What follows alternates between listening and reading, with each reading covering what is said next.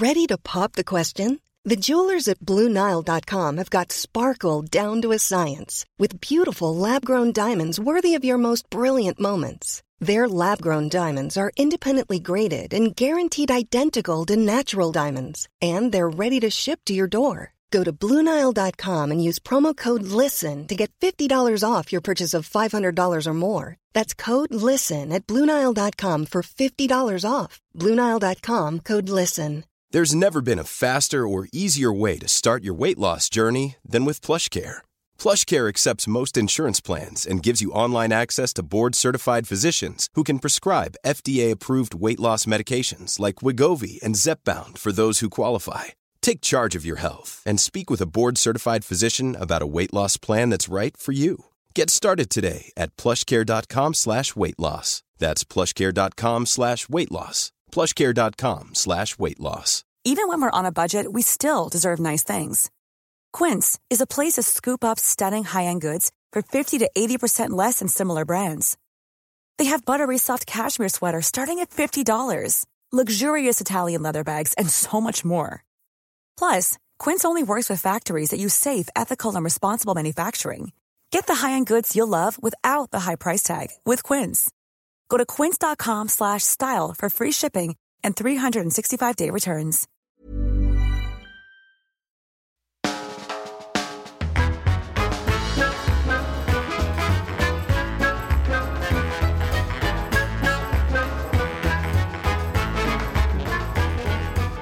Welcome to the Off Menu Podcast, cracking open the coconut of conversation and pouring out the humour milk from within. Hello, James. Hello, Ed Gamble. My name is James Acaster. Together, we own a dream restaurant. We invite a guest in every single week and we ask them their favourite ever starter, main course, dessert, side dish and drink. Not in that order. And this week, our guest is...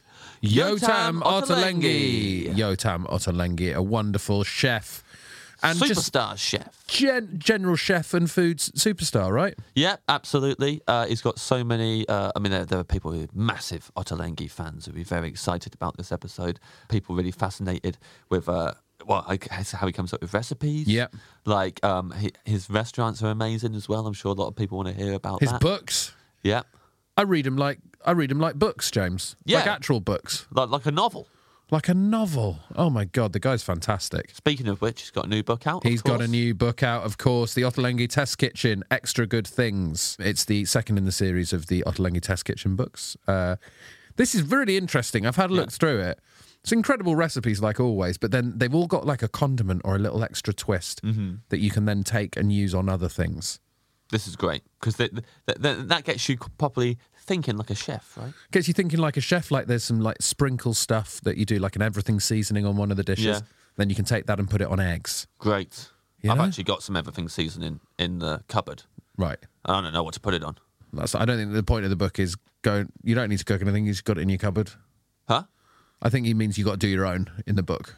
Well, I still like tips on what to put the one that I've got on. You can put them on eggs. So What would I put them on? Is it the one from Hale and Moan? Yes. Yeah, I put it on some fried eggs. It's fucking delicious. Great. I'm going to do that. Yeah. Thank you, Ed. But you should absolutely go and get Ottolenghi's new book. It's the Ottolenghi Test Kitchen, so it's Yotam himself and Noor Morad and the rest of the Test Kitchen super team. And Wow. look, smoky sweet nuts spooned onto oven fries, then used to top hummus the next day. It's all great sort of adaptable, flexible stuff. And we'll definitely be asking Yotam more about the book in the episode as well. But here's the thing. He better get that promo in pretty early, because if he says the secret ingredient, an ingredient which we deem to be unacceptable, we will throw Yotam Ottolenghi out of the dream restaurant. And this week, the secret ingredient is... Mild cheddar. Cheddar. What is the point? I want to taste it. Look, people have seen me flip my lid about cheese on here, but that doesn't mean that I prefer mild cheeses to strong cheeses. I actually prefer the strong ones. You got to feel it. Yeah, what's the point of eating cheese if you can't even taste it? Then it's just the texture and that's it. It's not like the texture of cheddar's the best thing about it, is it? Come on, cheese, don't peck me on the cheek. Pull my trousers down and put your finger up my butt. Yes, please. That's all you want. Put your cheesy finger up my... Well, I was going to say cheesy bee, but like... I don't think my bee's that cheesy. No. The B's not cheesy, the F is cheesy. Yes. Yeah. Finger. Yeah. We need to look confused and also devastated by that entire riff. Also, if Yotam Ottolenghi does choose mild cheddar, I guess we will have to say, oh, what? You don't want a cheesy finger up your B? Yeah. What's You're the matter? telling me, Yotam Ottolenghi, that you don't want a cheesy F up your cheesy B? Yeah. What is your problem? See you later. So we will be forced Yotam to- becomes Gotam. Yeah. Get out of here. We will be forced to say that to him. Yeah. And I don't want to, No. but if he chooses mild cheddar, More like Nottolenghi. that's good. Gotam Ottolenghi. Yeah. Yeah. I hope he does pick mild cheddar now. Yeah, and we will have to say that. And Gareth Edwards picked mild cheddar, and I completely agree with you, Gareth Edwards. I think Gareth Edwards has chose ingredients in the past. Yeah. It's just that, we haven't turned his name into a chant or anything because it's quite a normal name. Quite a normal name. Gareth Edwards, I've heard that before. Cheers, Gareth. Yeah. It's a nice name, though. Yeah, lovely name. World record breaker, Gareth Edwards, triple jump. That's Jonathan Edwards. Oh, yeah. Gareth Edwards is a rugby player, isn't he? Maybe, no, I'm thinking of another one, maybe, another guy. Maybe broke a record or two, the rugby player. So, without further ado, this is the off-menu menu of Yotam Ottolenghi.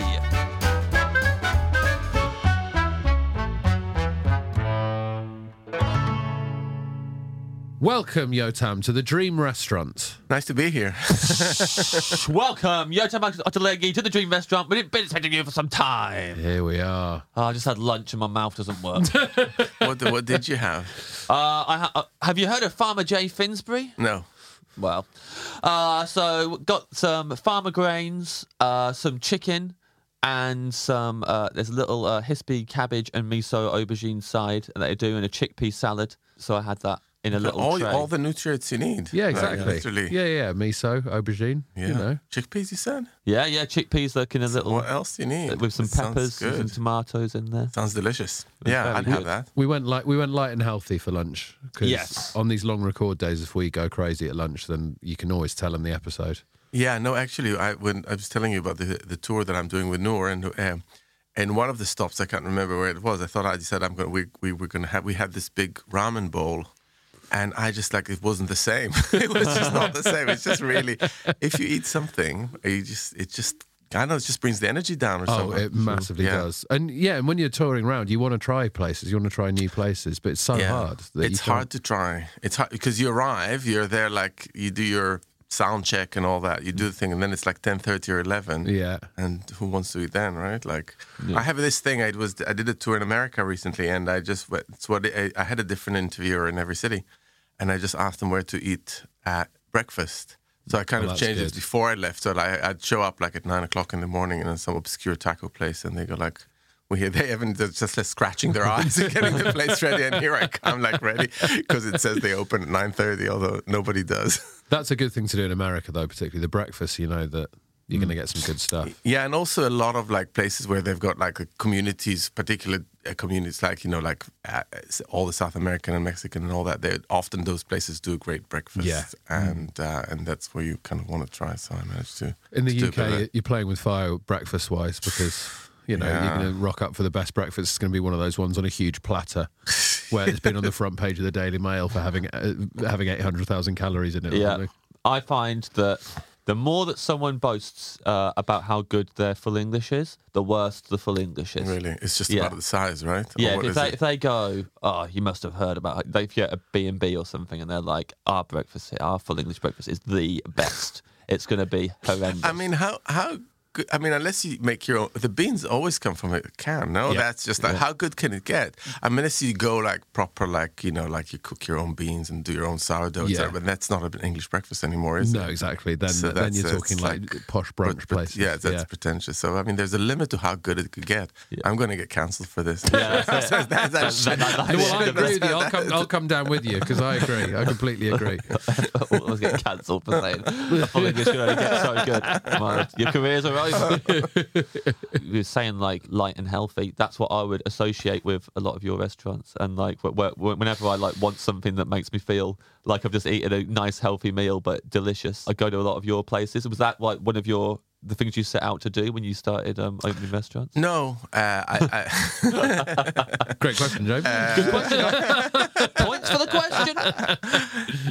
no. I guess the thing is, I mean, I don't think I didn't set out to do anything. In a sense, things just happen in a particular way. But then when you look back, it all makes sense. I mean, people eat more vegetables now, right? They want to eat more vegetables. They feel like it's the right thing to do for them, for the environment, for a whole lot of reasons. But for me, like when Sammy and I started Ottolenghi, and we're celebrating 20 years this year. Oh, wow. We started in Congratulations. 2002. Thank you. It was just all about what we wanted. We knew looked great, tasted great, kept well on the display. You know, like all these things that look good. So it was a little bit opportunistic, but also what we loved cooking and eating back home in Jerusalem when we were growing up. It's a very vegetable-focused kind of environment, so it made a lot of sense. You're both nodding at me like... No, I'm loving it. I'm there. Yeah. Also, I was thinking about. So Rovi's one of my favourite restaurants. Just full stop. I love going there whenever I can. And I was just thinking about the chewy carrots. The chewy carrots. How much I love the chewy carrots. You said that, I was like, oh yeah, this makes sense. Makes sense because the chewy carrots are great. Yeah, it's like the essence of carrots, isn't it? Because they're cooked for a long time. And I think what I try to do, and even subconsciously, is like try to really hone in on what makes that vegetable kind of come to life, whether it's a carrot or cauliflower, or even like things like Sweden turnip, like they're hard nuts to crack, aren't they? Yeah. And when you kind of slow cook things, obviously you distill the flavor. But also on the opposite, it's also true, I guess, if you kind of quickly char grill and you leave everything inside, and then you come in with all your little tricks, your salsas and the marinades and the sprinkles and all that. That also makes a huge difference. And that sort of forms the heart of the new book, right? As well as the little tricks. Yeah, extra good things, which comes to the Ottolenghi Test Kitchen. And it is about like wonderful condiments that you can add. Well, actually, no, you extract them from cooking rather than. So each recipe is a standalone, but it also has a takeaway. So you could have like a marinade or a sauce or a pickle or sprinkle, and that you take it with you to your next meal. So essentially, we say, Noor Murad, who's my co-author, we say you can Ottolenghi-fy anything. You can Ottolenghi-fy a roast potato, or you can Ottolenghi-fy a plate of scrambled eggs by using all these condiments. So that is kind of it. And it kind of, I guess it came a little bit from lockdown, where we were all like struggling to cook all the time. And then the condiments became like kings of the fridge in the kitchen. You get like those pickles and, chili sauces and chili oils and things. So essentially you didn't need to cook a whole meal to get all that flavor.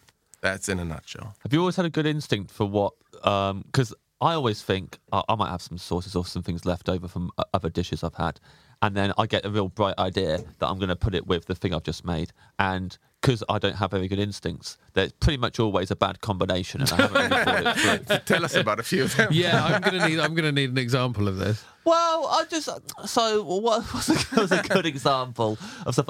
A lot of the time, it's if I get a takeaway.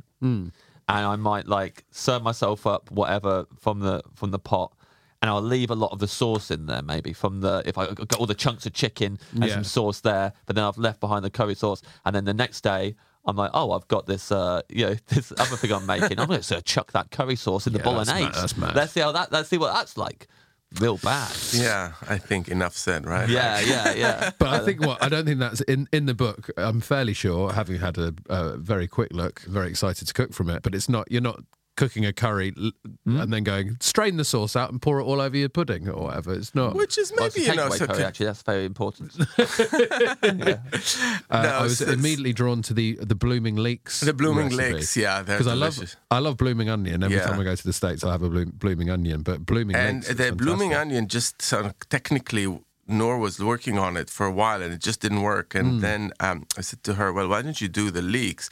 They ended up looking like octopus, they're spread out like that. And then with a batter, you fry them and they taste absolutely delicious. They look amazing.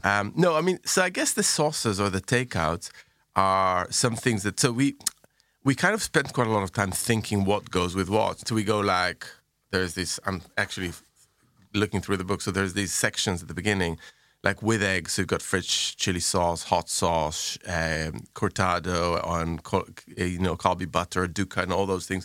So there's a whole list of condiments that you can put on your egg. So essentially, once you've cooked the dish and you've got that little jar on the side, you can go to those opening pages and decide what you want to use it for. It's such a clever concept that I've not seen before. I think it's like, and it's rare to find a cookbook that's like an actual new concept. I think we didn't really have a concept in the sense that we were looking for a long time to tell the story of the Ottolenghi Test Kitchen, which we love spending time in, and all the dynamics of what's going on there and the skills that we're developing. And then the pandemic hit, and we realized actually that's the solution, because all of a sudden it was about, for the first Test Kitchen book was called Shelf Love, and it was about using up ingredients that you happen to have in your cupboards, barley and chickpeas and polenta and all that stuff that just sits there and you never touch it till you go and buy yourself a fillet of cod or something.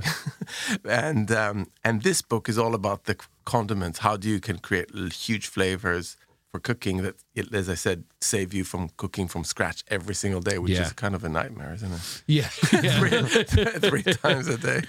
But that ingredient thing as well, like it's whenever I'll be like, I'm going to cook something, and then it might be polenta in the dish or a spice that I don't have. I'll be like, right, I'm going to go and do a big shop and buy all of these things.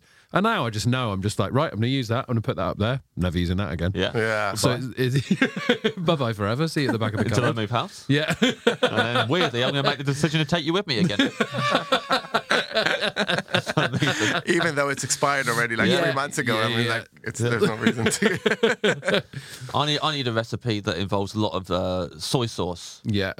Because like every time I get takeaway sushi, which I do quite a bit actually, there's not a box you can tick on Deliveroo that says please don't send another pot of First soy of all, sauce. I think you should bring it up with Deliveroo, because I do agree there's too much soy sauce sometimes with all this. Like every sushi delivery gets and you do get stuck with quite a lot. Well, also I worry that's because I order so much sushi, they assume there's maybe 10 to 12 people there and you're having like a sushi party, because they also send like 8 pairs of chopsticks and you're like, no, that was for me, unfortunately. They assume Ed runs a sushi restaurant.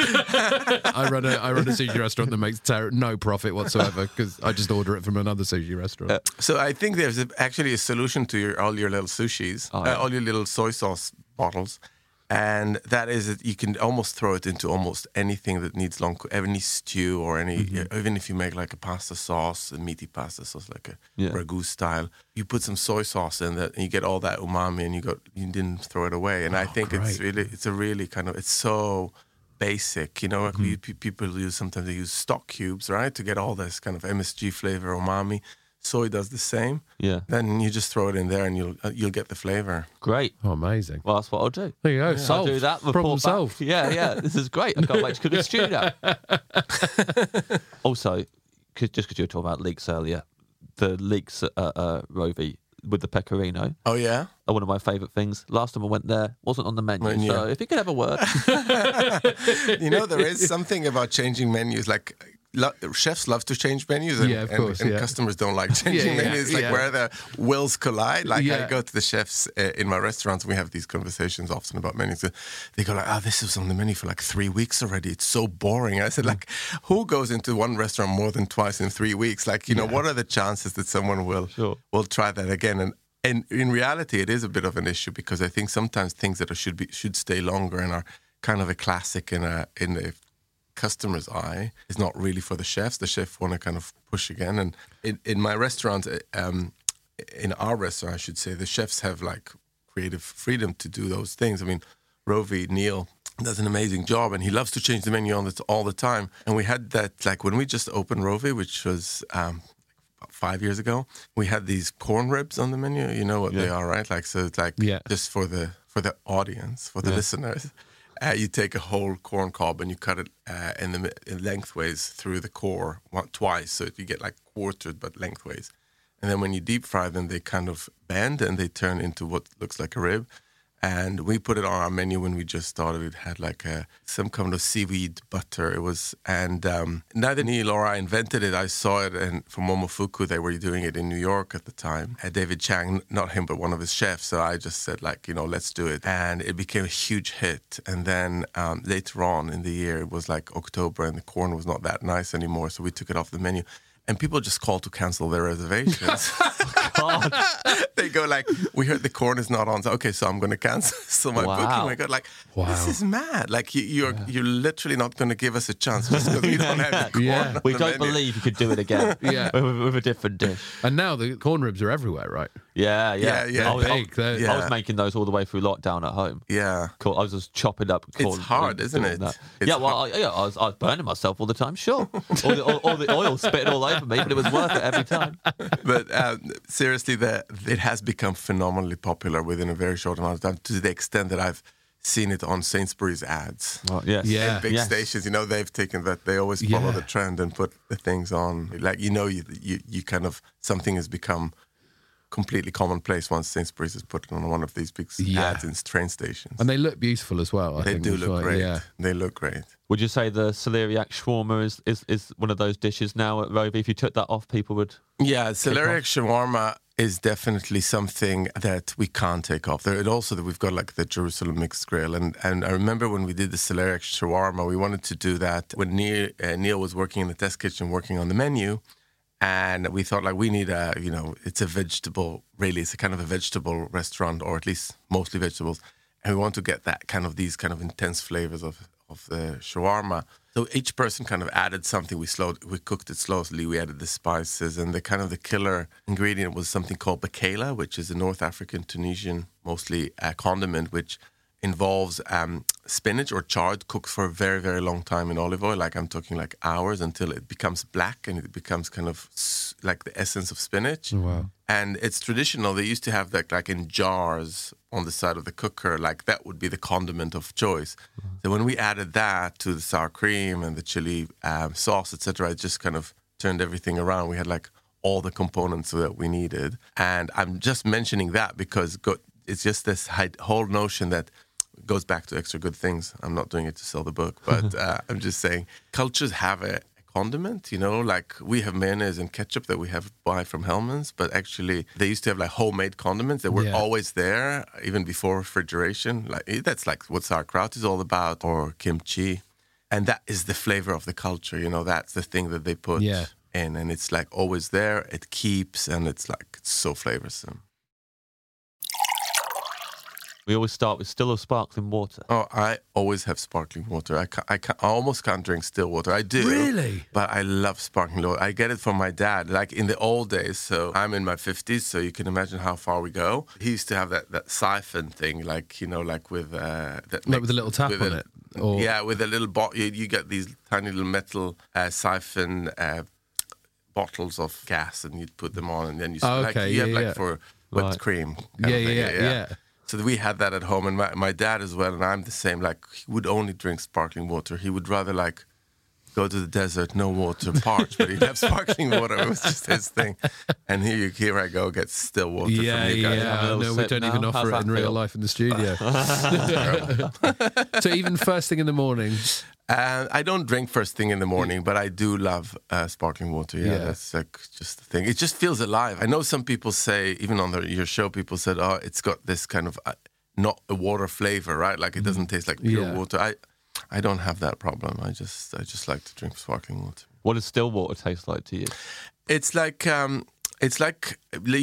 before you get your first electric toothbrush, and then you have to go back to manual toothbrush, and it just doesn't do the thing that the electric. That's the difference. That's so what funny. it feels like. Particularly potent for me because I went away for the weekend and I didn't take my electric, so I had to buy a manual. How was that? Well, it was like I was going back to still water. Well, isn't it? You just feel like you just haven't even cleaned your teeth. What's the point in this? So why doesn't my hand vibrate up and down? Yet my mouth is bleeding. It doesn't do the thing, does it? No. It just doesn't do it. You need the thing. And I like that the electric toothbrush tells me when to move on to the next bit. When it goes, Yeah. Time to move on. That's good. Yeah, no. Well, then that makes sense now. Maybe no, that's it. I'm just going to have sparkling water forever. I'll just feel. Well, you had a similar thing with Coke, of course. I did have a similar thing with Coke. What was it? Well, I used to drink, Coca-Cola and whatnot, and then I quit caffeine completely. And for 5 years, just didn't drink anything with any caffeine in it at all. And then after those 5 years, I started drinking Diet Coke. And actually now, because it's been so long since I've had a normal full-fat Coke, Diet Coke just tastes like full-fat Coca-Cola. Perfect. There you go. Yeah. Good story. It's another good story from you. It's a pretty good story from me. Yeah. You did need to take a long break, though. Those were hard times, weren't they? Yeah, I mean, I think if I was taking that break knowing that what I was trying to achieve was to make Diet Coke taste like Coca-Cola, it would have been harder Yeah. to do the 5-year break. Yeah. But as it was, I was like, I just want to stop drinking caffeine for a bit because it's staining my teeth too much. That's what my dentist told me. Oh, So really? you back to the did it for your toothbrush. teeth. Yeah. My dentist was like, "You've got to stop this." But also, I accidentally gave it up because we run out of like coffee and tea in the house, and I just like For 5 years. for a month, Right. and I just didn't bother replacing it. And then I realised, I've gone a month without Yeah. having it. So I thought, in for a penny. So you're drinking so much Coke that your dentist had to... Not Coke. It was The cups coffee of and tea. tea. Oh, right. Cups of tea all the time, and she was like, "Just stop this." And what about the red wine? Did you give up the red wine? Because that's supposed to, Yeah, supposed to yeah. have that Yeah, same yeah. effect, right? I don't really drink red wine that much, so luckily that wasn't as much of a issue. So whenever I did have that was okay. But also like obviously curries. We talked about the takeaway Yeah. curry, like Turmeric, big old is... stainers. Oh man, turmeric! Don't even get me started on turmeric, man. The other day, I was really giving myself a hard time, being like, "You're so unhealthy, James. You need to start eating healthier." And I was like, "I'm gonna go into this shop and get something healthy." Got a turmeric shot. Yeah. Great, this is the new me. I drank the turmeric shot all the way down. Yeah. Glug, glug, glug. And I completely drained it. And then I went to put the lid back on the turmeric shot bottle, fumbled it. Yeah. The empty bottle goes down, bounces off the pavement, and all the excess turmeric sprays up my leg and completely stains my trousers yellow. Yeah. And I look like a jackass. So that's what you get for trying to do something that good. jumper used to be white. Yeah, I'm wearing a yellow He's jumper wearing for the a listener. turmeric. I just say he's wearing a turmeric-colored jumper. Exactly. That's what happened You to me. turmeric-proofed your jumper. Yeah. That's all I can wear now. Is turmeric-coloured stuff, so that I don't get punked again. That's Never gotta be try and the- do a good thing. That's going to be the worst stain, right? Turmeric's got to be the most Does staining not come spice. off. Yeah, turmeric is bad. I think. Beetroot famously doesn't really come off, and pomegranate. Like we used to have pomegranates, and I've told this story before. But my mom would, and I had a younger brother. She would make us go naked to the garden to eat our pomegranates. I mean, just imagine that ages like 5 and 3. We'd go out to the garden with pomegranates, eat them, come back to the house. That's sensible. That's just sensible. That's good sort of economy of staining. But it's a good image, Yeah. isn't it? Like, Yeah, to be completely naked. I think I'd at least want to buy some pomegranate pants. Yeah. I'll be like, just at least buy me some pomegranate coloured pants, Mum. Yeah. So that I can That's have right. them for my pomegranate garden trips. It would make you think twice about wanting a pomegranate as well, though, wouldn't it? You'd be like, I want a pomegranate, but I want to keep my clothes on. Yeah, I mean, these days, often you buy pomegranate already, like the seeds taken out in a little tub in the supermarket. That's pretty safe. Yeah. You can That'd get be a good, if anyone's wanting to like look for some sort of new diet fad, it might be good to be like, the rule is every time you want to eat something, you have to eat it naked in the garden. And people would consider, how much do I want this? Yeah. this food? Actually, is true, and you don't always want to join them, do you? Necessarily. I mean, people would be eating on their own a lot. Yeah, in the garden most naked people. alone. Yeah. Poppadoms or bread? Poppadoms or bread? Yo, tomato dengue. Poppadoms or bread? I didn't know that was I was going to ask this question. Of course, bread. Who eats poppadoms? Well, a few people have chosen poppadoms in the Yeah, past. they're pretty popular, yeah. Or just, or sometimes just whatever. You have to grow up in this country to choose poppadom I to guess bread. so. I guess it's, yeah. Maybe when bread was absolutely dreadful and anything like with a bit of texture that you could get would be poppadoms, then I'm really, that's the second time I slag off the local cuisine. I don't know if this is like, oh God. No, I get them, but they are just like something you have once in a while and you go to an Indian restaurant. Sure. I mean, bread is just, there's such a range of options. Yeah. Would there be a dream bread you would have for your dream meal? Well, I'm going to be very predictable. I do love a really, really good sourdough bread with all the thing. And people have slagged it off recently and said, oh, sourdough is full of holes. You can't put any spreads on it. It's not practical and it's poncy and all the rest. I think it just has so much flavor and like really, really good ones. Mm-hmm. I'll give a shout out to the Dusty Knuckle that we get our sourdough bread from. And I just love how sour it is. And I just love that sour flavor. I guess it's so widespread now, the sourdough thing. I think that's, it's just the nature of success that, people are going to start turning against it. Or some backlash? Yeah, there's always backlash. Backlash, I'm fine. I mean, we don't want too many tall poppies around. I mean, look, sourdough has had its day. Now we could take it down. Take it down a notch or two, but it's also still enjoyable. White bread. Yeah. White sliced supermarket bread. The Dusty Knuckle, man. They've got a van that they drive around. That's right. And enough people on your road have to ask them to come to your road. Oh, really? And they wouldn't come to our road. Really? Did How you many people you ask? ask? A lot of people asked, but I think it might just be outside their area. So, but yeah, there was a big chat on the Road WhatsApp group about it. They're like, we've really been trying to get the Dusty Knuckle to come by. Wow, they that's wouldn't come by. That's a very specific type of WhatsApp group.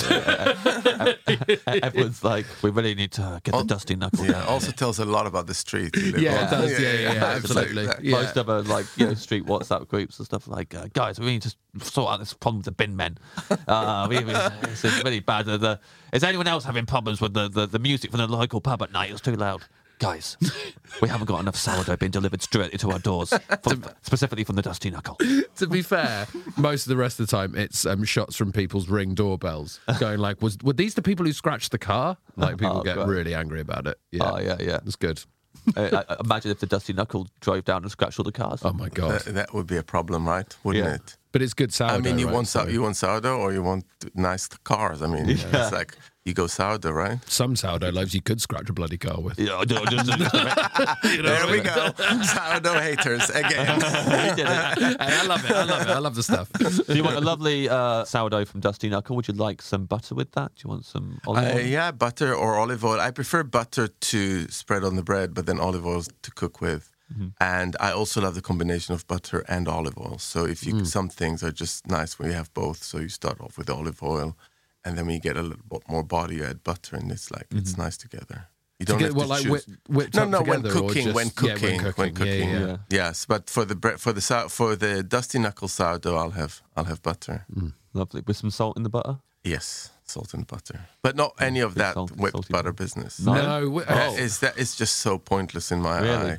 Yeah. I whipped butter. I just don't get it. Like, what's the point of like? When it's at room temperature, it's the perfect texture, and when you whip it up, it's not the perfect texture for butter. It's good for whipped cream, but it's not good for butter. It's Maybe I've just fallen light. for this. Maybe I've been duped here because I get excited when I see whipped butter. butter. I guess No. I couldn't tell you why, so maybe I'm just I've been tricked. I think if you'd given us a slice of sourdough, your favorite bread, right? Yeah. With whipped as opposed to just normal, really good solid butter, I think like in a blind tasting, you'd prefer the proper normal butter. I like just normal, just thick. Yeah. Spread it on thick. Well, Ed likes getting each bite. He breaks the bread up into bits and he butters each individual bit and then eats it. Would that be what I you get that. You want to make sure you have More enough butter there. Yeah. So you From just- every side. Yeah, exactly. Everything needs to be covered in butter. Yeah. I just never understand it when, and most people do this, I think, at a restaurant, you get a big bit of bread and then they literally butter the whole thing and then eat it like a whole bit. No, I want to break it up with my hands and put a little bit of butter Yeah, on. you want to and- feel it. You want to Yeah. feel it. I get that. Yeah, it's Thank fine. you. Everything is okay. Hey, I'm not trying to get him in trouble here. So why did you bring it up? Your dream starter. So yeah, I was actually thinking about that before I came here, and I went for my my grandmother. My grandmother on my father's side, she was Italian. She was actually, they came to Israel just before the Second World War, but they just felt like they've never left Italy. You know, like they kept on eating and living that kind of life, even though it was really not the right environment for it. And she used to make semolina gnocchi, which is essentially like cooked down semolina, and then you kind of like cookies you cut circles with when you spread it out, and then you put those slightly overlapping on a tray, and you put butter on it and some cheese, Parmesan, and maybe another cheese, slightly maybe bluish cheese like a gorgonzola. But essentially it's Parmesan, semolina, under the grill. So it's like pure melted cheese sensation. And she used to, you like the idea, right? Yeah, I like it a lot. Open. I'm going somewhere. I'm visualising all of this as it's going along. Yeah. So, and I think maybe a grating of nutmeg as well. Oh, and wow. that's it, like cheese, Yeah. nutmeg, semolina. It's just so comforting. It's like pure comforting. There's no challenge in that dish. It's like the opposite of sourdough. The Yeah. spread car. It's like so soft and warming. And you that don't sounds need anything amazing. else. So for a very long time, I tried to make it like she does, and I really don't think I've managed. In one of my books, there is a recipe for it, which I think is pretty good, but it's just not as good as the way she used to do it. Yeah, what is that when, because you would have thought you'd be able to capture all of the it sounds like relatively simple. Like, semolina and cheese and a bit of nutmeg. It's super simple. So you should be able to recreate it perfectly, but it's just whether it's the environment or the way you remember it tasting or just... I think your mind plays tricks on you, right? Like, so it's like having something on holiday and then coming home and say, I'm going to make that. It's just going to be so good. And then it's just never really good, is it? Or even buying a bottle of booze from holiday. Like you have a wine, or all these araks and rakis and stuff that you have them like in Turkey, and then you come back and it's just like awful. It's like you have to have it with all the oily food and everything, and like the whole environment needs to be specific. And then you have it here and you go, I'll have a little shot, and it's just like, oh, it just burns your throat. Because also you're just not relaxed like you are on holiday. You're not sitting in the sun, and then taste it at home in winter in the UK and like, God, this is so sad. Yeah. Also, I think if anyone, I often find if someone tells me, this dish is amazing, you've got to have this, it's so good. Yeah. I try not to say that to people about things that I like. I might order the dish that I think is the best on the menu, but I'll try my best not to tell them this is the best. So you keep like a poker face. They don't know what you're feeling, whether you're hating it or loving it. Yeah, well, I just don't want them... I want them to really enjoy the dish as much as I do, but I feel like if I amp it up and go, this is so amazing, you've got to have this, it's so good, then they might be like, that's all right, it's pretty good, but like, you got me ready for the best thing in my life. But you do that on this podcast every single week to millions of people. Yes, and I worry. That gives me anxiety. Yeah. I worry that everyone's going to these places going... so even today you've mentioned about 3 dishes at Rovey. Yeah, so I'm worried people are going to go to Rovey now and go... That gives me anxiety. Yeah, exactly. Now you're worried about it. I mean, you can build up expectations, and I often think it's like with everything, like with books and films and all that, you build up the expectations. You want to build enough expectations to get people to go and watch it or try it, but not too much so they are bound to be disappointed. I mean, it's just food at the end of the day. I mean, it's not like, and that's coming from me, but you can build up your expectations so much that you're going to kind of go like, oh, really? There's a dish that I want Ed to try somewhere in the country. But you're not even going to give me any details about where? No. But go find it. But I know somewhere in the country, right? And I'll sort it out one day that Ed will try it. Okay. And I know in my mind he will love it. It'll become his new favourite thing. But you don't want to build it up. Not ramp it up. Yeah, because that would be huge if you told me this is your new favourite thing. Favourite thing. Yeah. And what if you just said that what if you do the reverse psychology and just tell him it's just awful? Then I'd worry that I'd be too good at that, and that I'd get it in his head that it's disgusting. Yeah. And then you'll Ed, it was delicious, please. But also I'm quite contrary, so I'd probably eat that and go, you're wrong. Yeah. To be fair. So it might work. Yeah, it could work. Do you want to narrow it down geographically for me? North. Okay, cool. I'm going to the north. North of where? Yeah, good point. North of the river. Yes. Thames. North of the River Thames. Yes, north of the River Thames. Yeah. North of a few rivers. Is it Manchester? Yes. Is it the French? Yes. Yes. He's obsessed with this place. You've probably even told me about the dish before. Yeah, it was my phone background for a while. He would have seen it. So what is it? What was the dish? Come on, you can tell us. Yeah. Amongst friends. Okay, Benito, you got to edit this out. No. This is a big moment. Yeah, but you can't edit out you recommending a dish on a food podcast. Well, it's because it will... Do you think it's going to blow up the spot? The listeners... It won't blow up the spot, but the listeners will be like, this makes no sense with the man we know. Oh, it's cheese-based. Yes. It's the cheese course at the French. Is one of my favourite dishes in the entire world. Oh my goodness! It's the cheese course, so it's just cheese. A cheese selection. So it's between. It's going from the savouries to the desserts. Is where it sits in the menu, and it's a drunken prune, slice of St James's cheese on top of that, a walnut cracker, and a scoop of honeycomb. It's this bite. Wow. And it's incredible. I don't think that's surprising. I don't think listeners will be annoyed about that. That sounds like the way you should be consuming cheese. Yeah. With a scoop of honeycomb. A scoop of honeycomb on top of it. Because you're famous for not liking cheese. Yeah, he gets angry if people pick cheese. There's just a cheese board. I'll quickly adjust my selection. I like cheese, but not for a dessert. When people say a cheese board for dessert, I flip my lid. No, I get that because you're so cheated if you get a cheese board for dessert, because dessert is dessert, isn't it? Thank you. Well, I enjoy it. Now and again, I'll get the cheese board. But then you have to have dessert. Well, yeah, quite often I will also have dessert, but if I'm eating dinner with James and I feel like annoying him, I'll get a cheese board instead of dessert.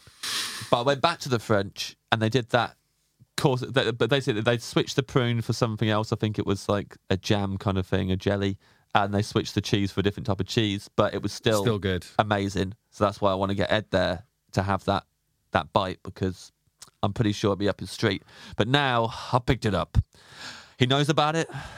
And now I dread. I'll love it still. Yeah, I think if he'll love it. Yeah, I think from the way you describe it, I think it's good enough to stand even that terrible test of you picking it up, him dreaming about it all night, waking in the morning, making the train he doesn't want to take to Manchester, going there, eating it, and loving it. Yeah. I went out for dinner the other night at Rules. James wasn't there, but I had cheese for dessert. I had Stilton. They bring the big Stilton. Oh, yeah. And scoop it out. And there's a picture of me while they're scooping the Stilton out, and I look like a little child getting his favourite toy. So excited. I bet you do. Yeah. Well, that's like a lovely starter. A ratatouille starter. Back to the childhood. Yes. Yeah, no, it's it's back to childhood. I went for childhood things because I thought, in some ways, like, because I'm constantly surrounded by food, with the restaurants and the book, I feel like I've touched on so many things that I don't want to choose from any of those. I want to go back to like the initial old experience of food, like before before it was a profession. Hey, it's Ryan Reynolds, and I'm here with Keith, co-star of my upcoming film, If, only in theaters May 17th. Do you want to tell people the big news? All right, I'll do it. Sign up now and you'll get unlimited for $15 a month and 6 months of Paramount Plus Essential Plan on us. MintMobile.com/switch. Upfront payment of $45 equivalent to $15 per month. Unlimited over 40 gigabytes per month. Face lower speeds. Videos at 480p. Active Mint customers by 531.24 get 6 months of Paramount Plus Essential Plan. Auto renews after 6 months. Offer ends May 31st, 2024. Separate Paramount Plus registration required. Terms and conditions apply if rated PG.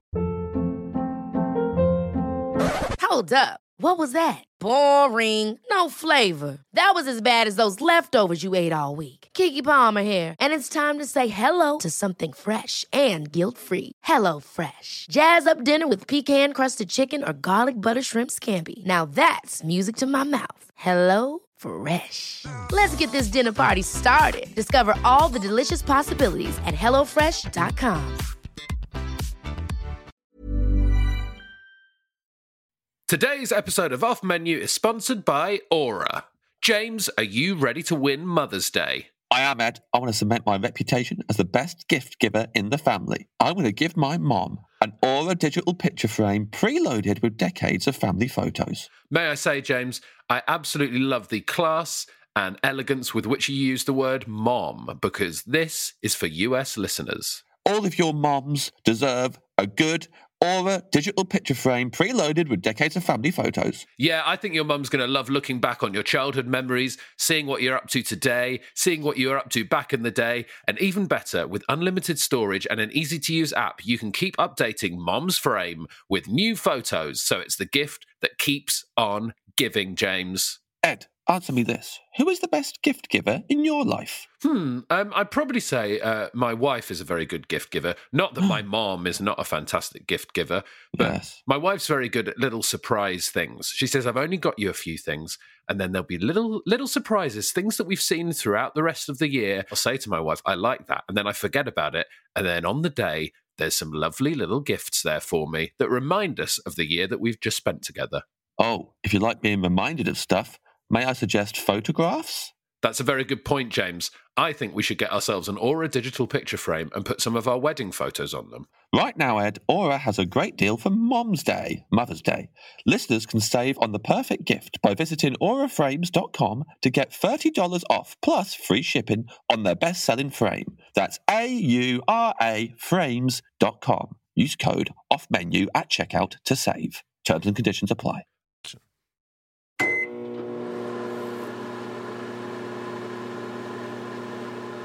Is your main course also from a similar... Yeah. My main course is also from a similar... Do you want me to reveal it? I would love it. I also, one of my favourite main courses I've ever had, another shout out to you. I was on Sunday brunch. Oh, yeah. And one of your chefs was there via Zoom, so it wasn't like... I can't remember her name, it was quite a few years ago. Easter? It might have been. It was a lasagna, but with prawns in it.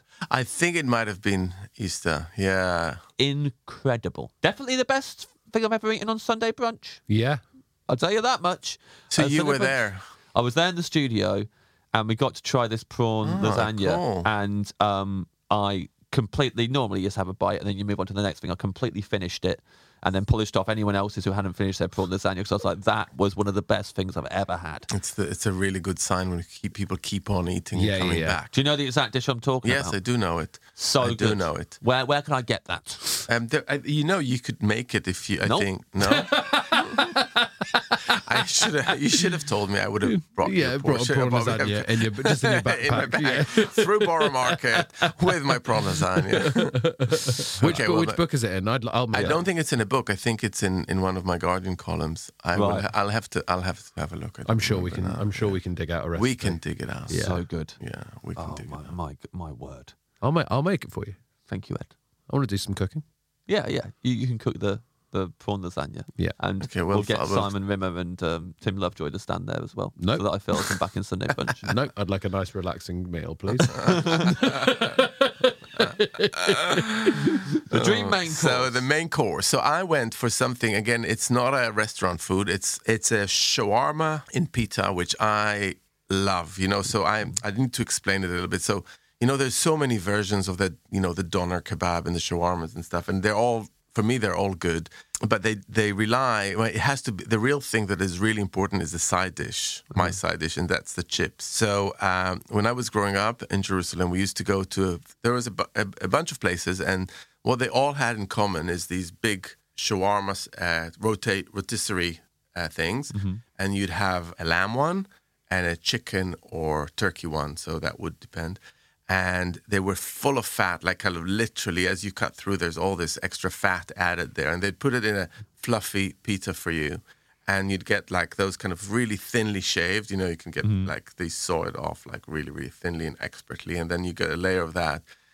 You get salad. You can get some fried aubergines on top as well. Tahini and pickles is a kind of, you can go for pickle or not. But I always love some pickles like cucumbers or...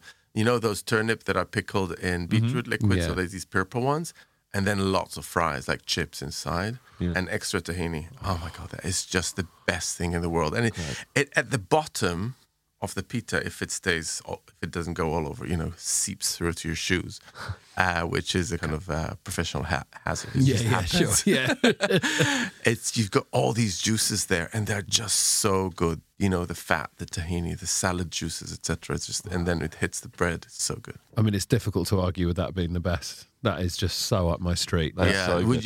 Because we all want to eat these kind of things, right? Like this is just, and to be honest, I'm not so picky. So, for instance, in Turkey, the doner would not have tahini, but would have some kind of yogurt-based sauce or yogurt garlic-based sauce. That's also fine. I'm not a purist when it comes to these things, and I do prefer the chicken one with all the extra fat to the lamb/beef one, because it's not that dominant and all the other things can come through, but I'm very happy with the lamb one as well. So yeah, you can just... I'll go chicken usually. You can pick.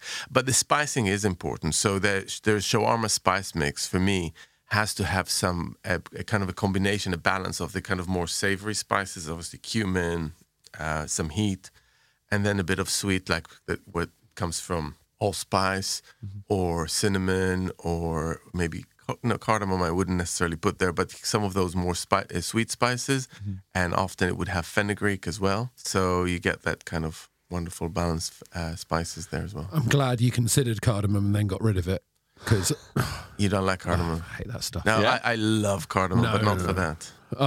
So you wouldn't have it in any... No, I'd probably have it if it was like part of a spice mix, or it wasn't a dominant flavour. But as a dominant flavour, So you would never get those like buns. I was in Copenhagen this weekend. Okay. And I always try, because I know they're so popular.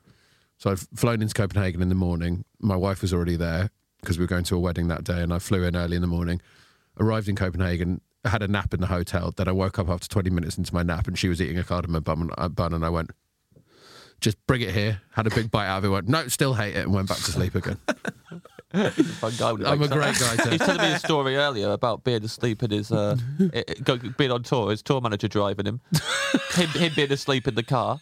him waking up and the tour manager going, "This is my hometown we're driving through now," and I went, "Absolute shithole," and then went to sleep. Maybe they great like fun. what they like. Do they eat cardamom in those? Yeah. It's a very sort of Scandinavian town in North Wales. Cardamom. I don't know what it is. It's just the flavour. It's just, and I like most things, and those buns are everywhere. You have the gene. Yeah. So Arabic coffee often has cardamom infused or ground with the coffee grounds. So you have that sweetness, coffee flavor. And I just think that is just absolutely delicious. But if someone tells you they hate that flavor, then what can you do about it? Nothing. I know this. I'm reading a book at the minute about coffee. What? About The Monk of Mocha, it's called. And it's Have you heard of this book, Yotam? No, but I'm curious. It's a Dave Eggers book. It's based on a real man's life. Oh, cool. And he's trying to get a coffee business off the ground. And where does the cardamom come in? So you read about this practice? So loads of the book is just about coffee. So I think I've got 2% storyline and 98% the history of coffee and how coffee is Which made. is great, isn't it? It's really I mean, how interesting. much I've actually retained. Please don't test me on any of it. Actually not, but you did retain the cardamom. Yeah. Yes, I remember that. But now I'm thinking to myself, what country does the book even take place in? Because I know he starts off in San Francisco and then he goes somewhere else. And I'm thinking... Yeah, do share. He goes... I think... For the rest of us? Yeah. I think he goes to... Uzbekistan. Should we start suggesting countries? Yes. Yeah. Is it a sort of coffee place? Yeah, big coffee place. But then Colombia. Guatemala. Ethiopia. the problem with it is that their big coffee, coffee was almost invented there, but then they've fallen behind, and he wants to bring them back into the coffee game because people have forgotten that some of the best coffee originally came from that country. It's an island? Is it like Caribbean island? It's sort of off the coast of Africa. No. This, James, this is not good stuff, man. Huh? This is not good stuff. This is great. We've got some Dengi on, and we're playing a guessing game about the book I'm reading. This is good. We will. It will actually push the readers to go and read it because they will want to know the answers. So listeners would go like, Well, I'll Google it on my phone. No. We won't. We'll just leave it. No, this is really important. yeah, Google it on your phone. Because otherwise... I've got all day. It's certainly very important to Yotam that you find No, this out. I want to know for what us. that country is because I want to add it to my repertoire of anecdotes. Yeah. Have you heard of the Yemen? Oh yeah, the Yemen. I have heard of the Yemen. Yeah. That is a really good point because Yemen does have a history of coffee. I know that little bit. Maybe they used to add cardamom because Yemen is in the Middle East. Yeah. Kind of. Yeah, we'll have to find that out. Yes, I think that there's something big is about to happen in the book. It feels like you're obviously very engaged. it's about to. Is he going to spill a coffee? Problem is going to. He might spill a coffee. Maybe he will spill a coffee in the book. That'd be quite sad. I actually think this book sounds good. I'm gonna. You're gonna. It sounds. Well, I'll tell you what I'll do, Yotam. I'll buy the book and then I'll pop it on my pile of books and then I'll never read it. Yes. There's so many books to read, isn't there? It's such a problem. Too many. It's just a lot. I've got a lot of books that I want to read, and people ask, "What are you reading?" And essentially, there's so many books that you just end up reading none of them. None of them. Yeah, that's the problem. Apart from the cookbooks, am I right? Apart from the cookbooks. I genuinely good read things, cookbooks not now. like novels, though. Do you? I will when I get a new cookbook. I will just sort of sit and But read it. you don't read like half a teaspoon of No. salt. But I mean, like, when I say read, Spoilers. I look at the picture. Come on, man. I read this yet. I haven't got to that bit yet. Half a teaspoon of salt was in there. How do you even measure half a teaspoon? Oh, don't get me started on that. People want to know how much of everything. I have recipes with 1/8 of a teaspoon. I just let you know here. Just I'm saying it. I'm getting it out there. Yeah. Yes, even 1/8 of a teaspoon is a thing. A quarter is a lot. It makes all the difference. No, there is a reason why we write those things down because often we do have conversations like in the test kitchen. There's a lot of long-winded conversations. Often we can't decide between a quarter and because a pinch means nothing. So you know whether you want a little bit less than a quarter, but it still needs a little bit of extra salt. So the 1/8 comes into the conversation, and I always say to people, like, "Why do you give me so much detail?" And you're like, you don't need to follow the recipe exactly, but I want people to get as close as possible to what happened in the room. If they follow it like a set of instructions like they were robots, I know most people don't cook like that, but at least there's something. it's like the newspaper of record. Like everything is there, it's there, and you can follow it or not. And some people love that idea, and they go like, these are no foolproof recipes because I followed it and I created an amazing meal. So it works for some. But then, you do that. That's what I would do the first time, and then if I did it again, I'd you've got the basis of it, and you sort of like add things or take things away. And it's also true about like sometimes I think like as a culture we love to kind of almost try new things all the time, almost too much.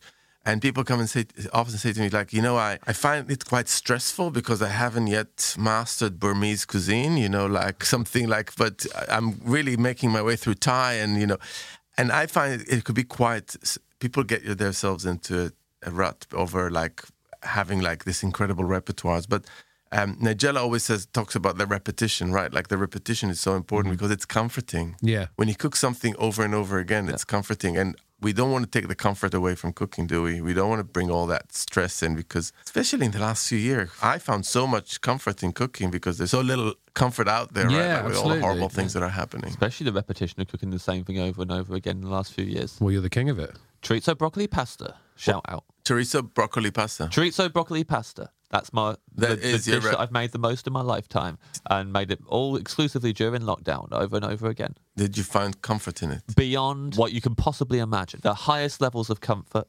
It's my happy place all the time, every time I think of it. And you still make it now, right? Well, made it a couple of times since the lockdowns of everything's opened up and it feels weird.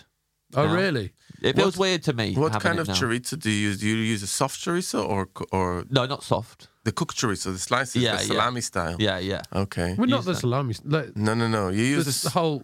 Yeah, it's in a sausage. Yeah. But I chop it up. Yeah. I chop it up still. Yeah. But it's hard. It's not like. No one was suggesting you drop the whole sausage into some pasta.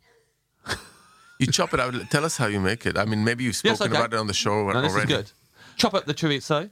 Chop up the broccoli stems, but not the heads. The heads don't go in. Okay. So that's what we did it because we were like having broccoli in the house and we'd have the stems left over. The stems are so good. Yeah. They're so we were sweet. like, we need to use these stems for something.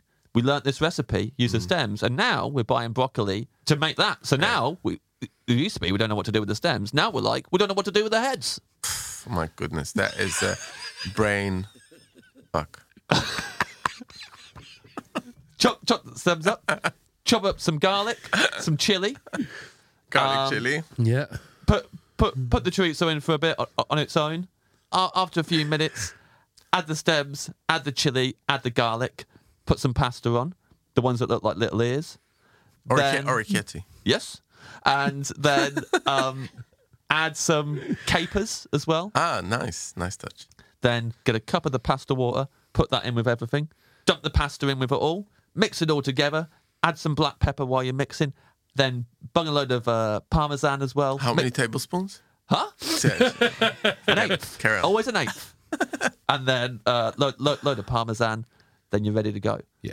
But it sounds delicious. It's a Tom Kerridge recipe. I'll just say that. We added the capers. Fair enough. But yeah. You can't trademark a recipe, so you're good. Yeah. You didn't even have to do the capers. Yeah, we corn-ribbed him. Yeah, you absolutely corn-ribbed that guy. Yeah, he absolutely corn-ribbed Kerridge. I have a question about the shawarma. Do you want the Avengers with you while you eat it? The Avengers? Yes, the superheroes, the Avengers. All of them? They like shawarma. I think it was Iron Man. The original one, right? The original film. Iron Man, Captain to be America, honest, no, I don't want people with me. Thor, Black Widow, and Hawkeye. Are they people, though? Well, this is it, yeah. You don't want anyone. You want to be alone. For this particular, I'm actually don't like being alone. I'm terrified of being alone. Normally, I love people around me, but for this particular dish, I love to be alone because it's quite embarrassing. It's very animalistic the way you tuck into it and your whole face is in there. Then may I suggest that you pop into the garden and get your clothes off? Pop them off. It's a very good idea. Pop your pants off, Yota. You're going to the bottom of the garden. The problem is you get it in the shawarma shop, and to get to the garden is quite a schlep. So you need to get in the car, drive, get your clothes off. It's cold by then. All the fats have coagulated. It's like the whole fun is gone. Put the shawarma there. Yeah, just checking. That's why, maybe you should open a shawarma shop with a little garden, a little private garden in the back. I think with a bunch of naked people just eating the shawarma. Let's just imagine that for a second. That sounds so delicious. Yes. The fluffy pita as well. I think I've had some pretty bad pitas in my time. Yep. The worst pita you can get is the one you can get like a normal pita in a supermarket. I think it's a disgrace. It's so dry. I mean, I never get that. So obviously it's nice to make your own, but you could get in some Jewish bakeries in North London, you can get nice fluffy pitas. And I mean, it's just something completely different. Yeah. I am Donna in Harrogate. It's the best pita. Oh, really? That I've had. Yeah, for a kebab. Like, just really fluffy. I could eat it on its own, that pita, and it'd be just like. I mean, so that delicious. is the test, isn't it? Yeah. You need to enjoy it on its own before you start loading it with stuff. I mean, that's like the true test. Yeah. But that for me, this is like really kind of like basic. It's like the beyond restaurant experience, going out and eating street food like that, like stuff that's just like uninhibitedly delicious and nobody cares, and like.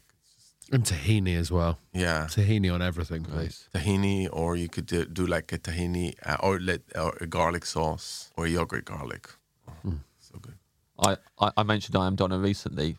Nish was there, our friend Nish Kumar, and I said to whoever it was I was recommending it to, I said, Nish loves them. Your favourite kebabs, right? And Nish very moodily said, no, they're not.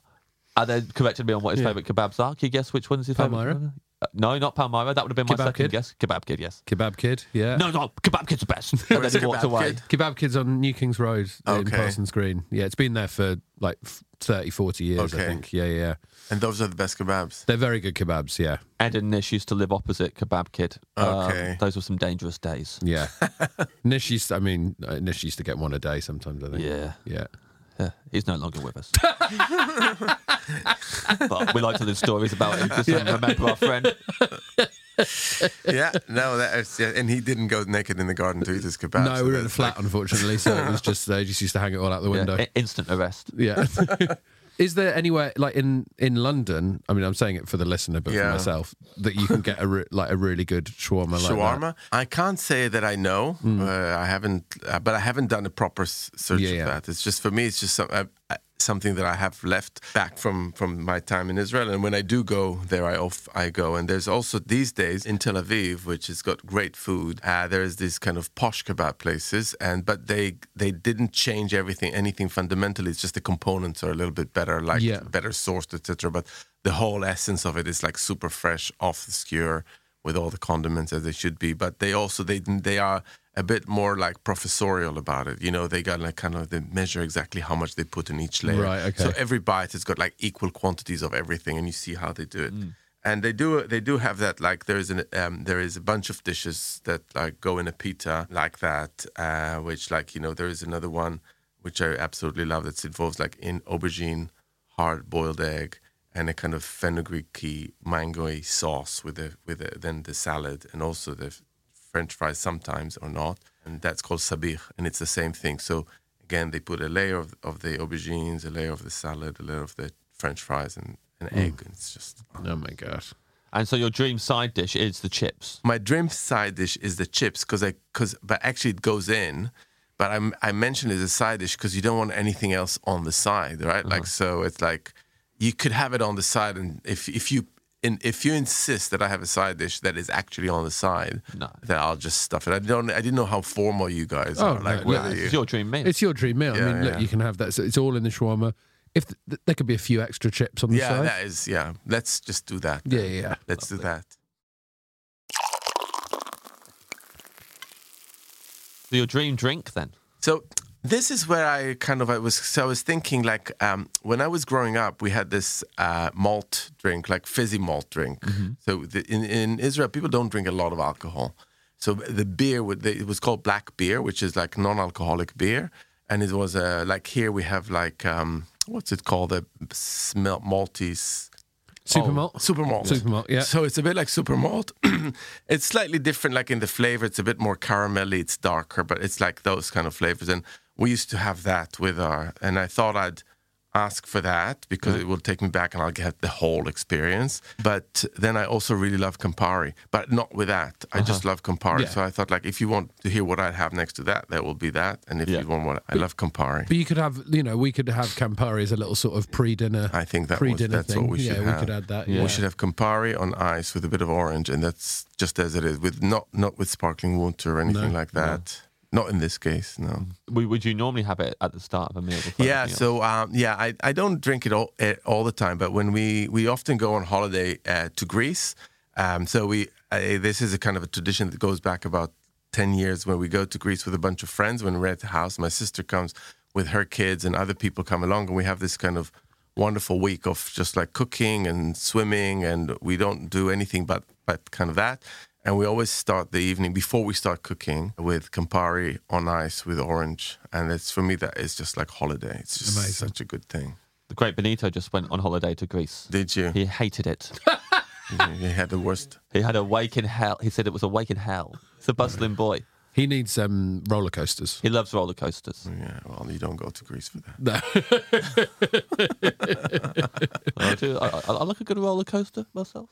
Roller coaster, fair enough, yeah. I was about to tell you about the best one I've been on, but I can't. Please. I can't tell you because the great Benito doesn't like spoilers when it comes to roller coasters, and this is one he hasn't been on. So I literally am not allowed to describe it to people in front of him because he will leave the room.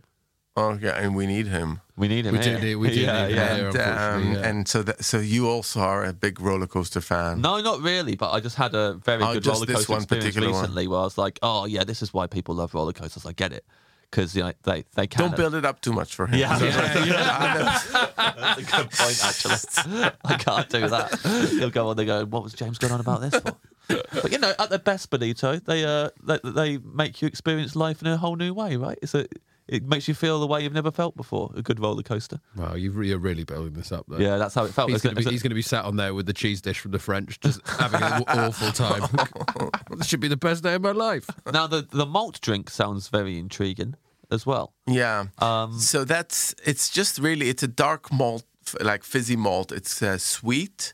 It's sweet and really, really dark, and it's really malty. So it's refreshing, and you give it to kids because obviously they don't drink beer. And as I said, people are not like huge alcohol drinkers back home. Maybe now they more are, but historically it wasn't like. But that is something you have with your dinner. Yeah, and it's really good with all this stuff because it's just like in the same way that wine doesn't work with street food most of the time, right? Like it's just too delicate and sharp, and kind of it just doesn't work. So those were, if you're not going to drink proper beer. How big's the bottle? The bottles are pretty big. They're like a liter or 3/4 of a liter. You don't finish it, but I was going to say the mime you're doing for it all the time is huge. So I was like, is it that big every time? Maybe I was little smaller. Kids must look maybe mad I guess it's because you were a kid as well, I was right? a kid. But you don't finish it. Like you have it at the table and everybody shares. It's not you don't get an individual bottle. Fair. Yeah.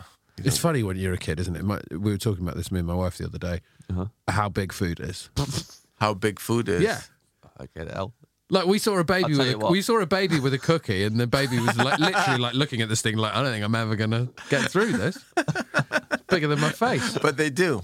Yeah, actually, they do get. They through do, it. but it takes it like gumming away at a cookie for ages. Most of it goes on the floor. I have two young boys. Right? They're not that young anymore, so they're 7 years old and 9 years old, and they can eat cookies. I mean, they can eat so much cookies.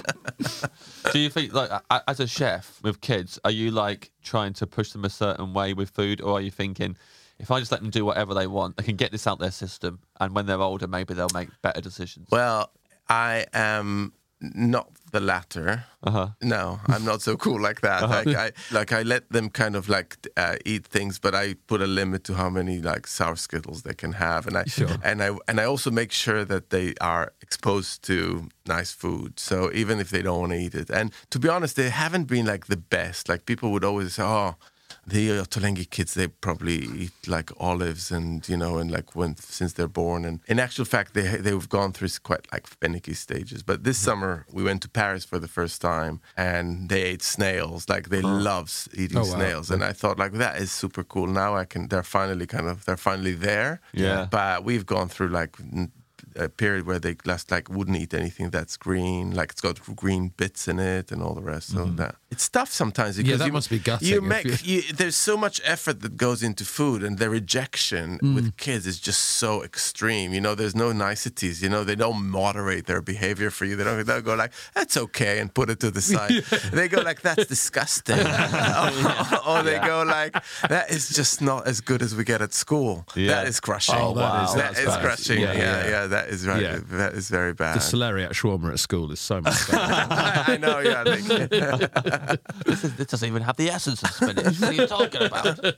Going back to the kid with a cookie as big as his head. I'm pretty sure, am I right in thinking that your wife started that conversation? Yes, of course. Yeah. Just making sure that I knew. Yeah. So what did you say? Like, how can the kid possibly finish this Yeah, cookie? no, it wasn't even that. It was like, food is so big when you're a child. Yeah. There's a very... And the thing is, if she started their conversation with anyone else, there would be like 5 minutes where they're going, what are you talking about? That's such a weird thing to say. But I'm now obviously so in tune with what she means. I'm like, yeah, I know, well, let's have this chat. It's very big when you're a child. I have a memory like that. So when I was a child, when I was around like 7 or 8, we went to live in California for 1 year because my dad had a job there, and we lived outside San Francisco. And I remember one of my first experiences, like the most memorable one, was how big the food was. There was one time we went to this restaurant and someone ordered a salad, and it was just like a pyramid of like ingredients. It was so big, and on top there were like 3 like cocktail umbrellas, you know. And I was looking at it like, how can? And I'm sure it wasn't because I was small. I'm sure it was like massive. America, it's just America. Yeah, and I was just like, how could that be true and real? I mean, that salad, I'll never forget that. Like, still to that day, I'm traumatized. It's crazy. Like, I've spent a bit of time in America, and if you're like, well, I'll have a healthy day, I'll just order a salad. I ordered like a Cobb salad once, and it was on like a dinner plate, like a serving plate for one person, and then just like a line of chicken that must be about 3 chicken breasts, a block of blue cheese, egg, like 8 eggs, and you're like, this was me trying to be healthy. Yeah. And then you pour the dressing on the top.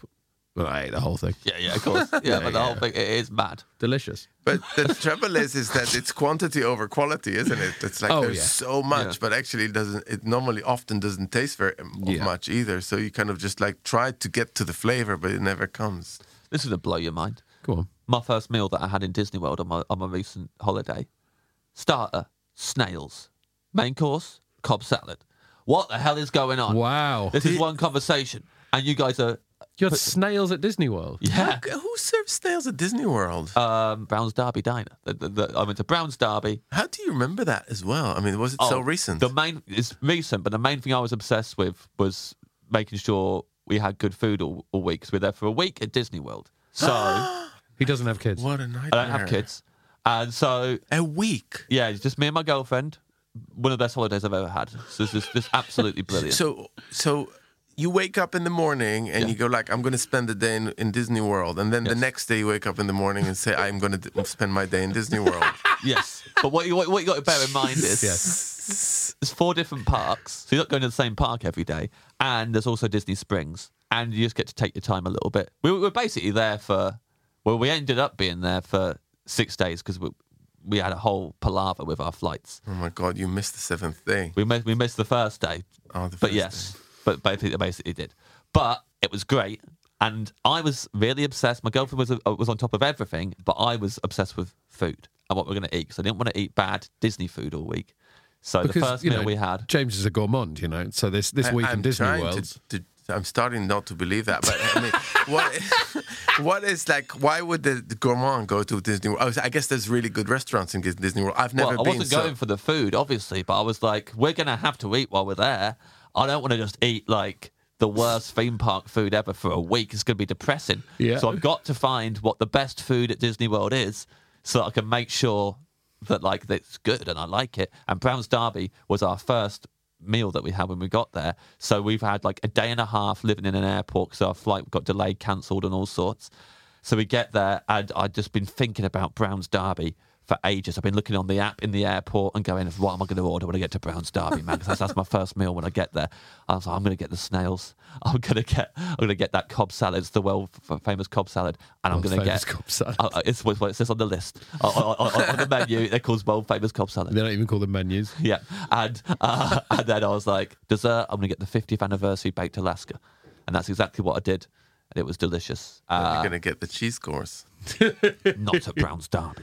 Not at Brown's Derby. Not tempted to open a restaurant in Disney World? Well, now that you say it, if you got some such gourmands coming to Disney World, then I would probably that would be the next stop. There's a gap in the market there, because actually what we ended up doing is we had locked dinner reservations and we cancelled all of them, because actually a lot of the restaurants we found by day 2 we were like, do you know what, these restaurants aren't very good, but the snacks that we're getting along the way in Disney are great. So we cancelled all our dinner reservations and just snacked our way around the park. That's my top tip. So what were the snacks, like some highlight snacks? Oh, let me tell you. Cheeseburger spring rolls. Oh, wow. I dream of them still to this day. Do you? Yeah, the cheeseburger So spring the rolls. cheeseburger in the spring roll, you get the burger and the cheese, or you also get the bun? No bun. Burger and cheese. James, this is disgraceful. Maybe some pickles. We've got Yotam Ottolenghi on the podcast. You need to balance. It's yin and yang. You've got. If you please. No, this is so embarrassing, Yotam. I'm and so sorry. A burger sauce dip. So you get 2 spring rolls, 2 cheeseburger spring rolls, burger sauce dip, and you eat them while you're going over the bridge, and it is a wonderful start to the day. And then you chuck yourself off the bridge because they make you feel so sad. If the river was full of spring rolls, I would chuck myself off the bridge. If it was full of cheeseburger spring rolls, I'd chuck myself off the bridge immediately, happily. But yeah, cheeseburger spring rolls are my top recommendation. I love them. And how's the roller coaster? Great, Is I that can't the tell you roller about it. coaster? No. Oh yeah, the roller coaster was the food. What It's roller the coaster cheeseburger. was it? It was Cosmic Rewind. Guardians of the Galaxy Cosmic Rewind. The best roller coaster I've ever been on in my life. No spoilers. We arrive at your dream dessert. Okay, so my dream dessert is a tiramisu, and I hope I'm not like a lot of people on the show have already gone for this. It's I not don't come know. up as often as not as much as I would have might thought, think, because it's obviously a very popular something dessert. that I've been exposed to from also quite a young age. Like my mum used to make tiramisu, and then I've made it myself. And I just for me, it's just like the ultimate dessert. It's got it's creamy, it's spongy, it's got like coffee and alcohol, and it's just a bit of chocolate on top if you want to. I mean, it's just so good. And I don't know, I can't say much more about it. I just love a tiramisu. It's one of those ones where I think my dad told me when I was a kid that this is the best dessert in the world. And because I just believed everything my dad said, I thought that was official. So I still think of it now that... Well, it's the best dessert in the world. It's the best dessert in the world is tiramisu. Yeah, that's right. It is the best dessert in the world. And I think it's like, it's got this perfection. It's subtle. It's not like... I like lots of desserts. But this one is sophisticated. It's a grown-up dessert. Yeah, but it's not so grown up that. It's great. I mean, I often think about it as like, so Italians have tiramisu and Brits have trifle. I actually like trifle too, but trifle can go wrong in so many ways, and tiramisu doesn't really go wrong. So in trifle, if you get the fruit aspect too much, it really disposes that. When the moment where the fruit touches the cream and it all becomes a bit like the liquidy. That's bad. So. A good trifle needs to prevent that from happening. So it's much easier to get a bad trifle. But a tiramisu, that hardly ever happens. It's kind of all soft and it all comes together at the end. Nothing wrong, really bad can happen. So in Superbad, they make tiramisu in cookery class near the beginning of the film. And they've messed it up and they just say, just grate loads of chocolate on it and it'll be fine. And they're doing that. So I think Superbad knows what it's on about. Yeah. It agrees with you that you can't really mess up a tiramisu. I think I only started to like tiramisu recently because it does feel like more of a grown-up dessert. And a lot of my dessert love comes from when I was a kid. It feels nostalgic. Like I really like chocolate, so anything really chocolatey I'm into. But now eating tiramisu, it feels... As a kid, I was not into it because it's like heavy coffee and boozy taste. It's not just for but you can adjust it for kids. Like it doesn't have to have as much coffee, and you can actually you can kind of do it like a nice syrup, like a sugar mapley syrup or something like that, and then you dip them, and it's fine. You don't have to have. Have you had? Because you must like go to loads of different other chefs' restaurants and try all that stuff, and like. Weird versions of things, deconstructed. Have you had like weird versions of tiramisu where they've done it completely differently, tried to reinvent it? I'm trying to think. I'm sure I have. I mean, and the thing is that like when you go to Italian restaurants and they sit there in the refrigerated cupboard that you can actually see through because it's like it's a glass fridge. you always think that that is probably sat there for too long and it's not going to be nice. All those cakes and desserts that sit in that, but they always surprise you when you go to a good Italian restaurant, because all the rest comes from the kitchen, but those things have sat, and you think like, oh, I want something fresh that's been plated for me. But tiramisu actually really benefits from that. I'm trying to think if I had a deconstructed tiramisu. No, I don't. Nothing comes to mind. The classic's the best, right? I think because it needs to sit. I think you don't eat tiramisu as soon as you made it. You need to really let it settle. So then you can cut and then you can cut it, out, the refrigerator. And but also it comes together like so many other foods. It's kind of like, it needs to, the ingredients need to have a little time together to settle, to play, to get to know each other. Still find it impossible every time people talk about tiramisu or mention it not to think of Milton Jones's joke that his daughter wrote for him. Go on. Ask me if I want a tiramisu. Do you want a tiramisu? Don't mind if I tiramisu. Lovely. His daughter said it once to him at the table, and then he just put it in his show. Didn't even tell the audience his daughter said it. He just went, tiramisu? Don't mind if I tiramisu. Big laugh every night. Yeah. I'm going to read your menu back to you now. See how you feel about it. You would like Campari on ice with some orange before the meal begins. That's right. Then sparkling water. You would like some sourdough from the Dusty Knuckle with salted butter. Starter, your grandmother's semolina gnocchi with cheese and nutmeg. Main course, chicken shawarma in pitta with salad, tahini, pickles, side dish, chips, which you want it in the pitta. Drink, the black beer, the fizzy malt. Dessert, tiramisu. That's right. A very clean menu as well. That's very it's delicious. simple. Because things are familiar, kind of. We know what we're talking about. Yeah. And I love that. Are you going to serve it to me? Yes, right now. Absolutely. Get in the garden. Get in there. Put your clothes over there. Yotam, thanks so much for coming to the Dream Restaurant. It was a pleasure.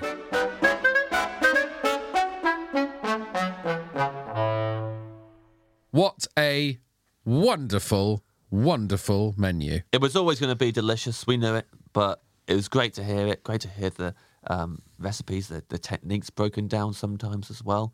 Real top-notch stuff, and not any mild cheddar in sight. No. And a lovely man who dealt with us very well, I think. Oh, yeah. I think he found us charming. Yeah. At no point before we interviewed Yotam Ottolenghi did I think he'd have to sit through so much roller coaster chat. Yeah, and, sat through it, he did. Yeah. But we appreciate it, Yotam. Yeah. And anytime you want to talk about Disney World again, I'll happily recommend all the snacks. Yeah. Hopefully one day Yotam Ottolenghi is going to try cheeseburger spring rolls from the spring roll cart at Disney World. I'm not sure, man. I was looking at his face all the way through that. He looked absolutely disgusted by it. I don't know. Do go and buy Ottolenghi Test Kitchen Extra Good Things by Yotam and by Noor Murad and the rest of the Ottolenghi Test Kitchen. I've had a bigger read now. I'm very excited to cook some stuff from it. It is out now and it's published by Ebury Press. When I die, bury me with Ebury Press. Also, go onto my website because I'm coming to Australia soon. See you in Australia. Oh. For gigs. Oh. I'm not on holiday. I'm not plugging my holiday. No. Keep that hush. Get on my website. Check it out. I'm going to hit up some Australian cities and some New Zealand cities. Ebury Press. I read a little book and then I say yes. Thank you very much for listening. Goodbye. Goodbye.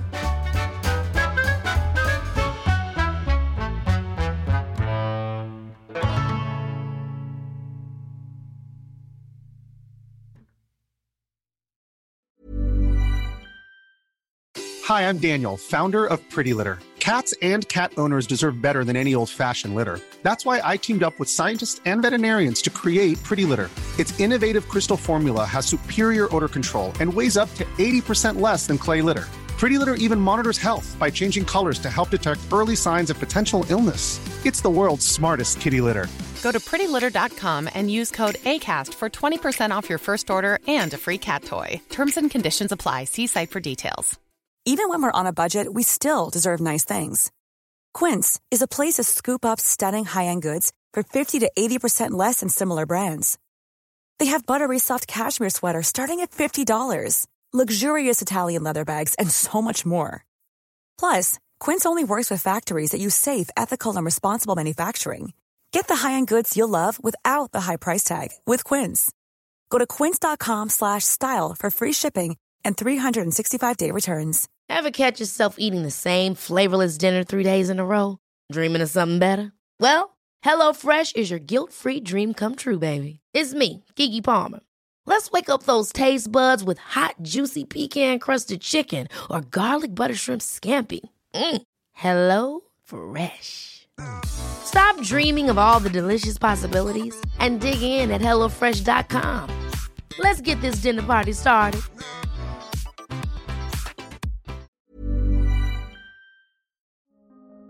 Hello, it's Rob Orton here. Now, I've got a podcast called the Rob Orton Daily Podcast. It's a short poem or story or a musing on a particular subject every single day. What if you commissioned Picasso to paint your house and he just painted it white? Would you be annoyed? Wouldn't it be good if you could pour Miracle-Gro onto other things, such as pizzas? Have you ever thought about what a beach might be like if it was made from digestive biscuits? Have you ever tried to cry about something you're not thinking about? If you would like to listen to a daily podcast that includes subjects I've mentioned there, then please listen to the Rob Orton Daily Podcast.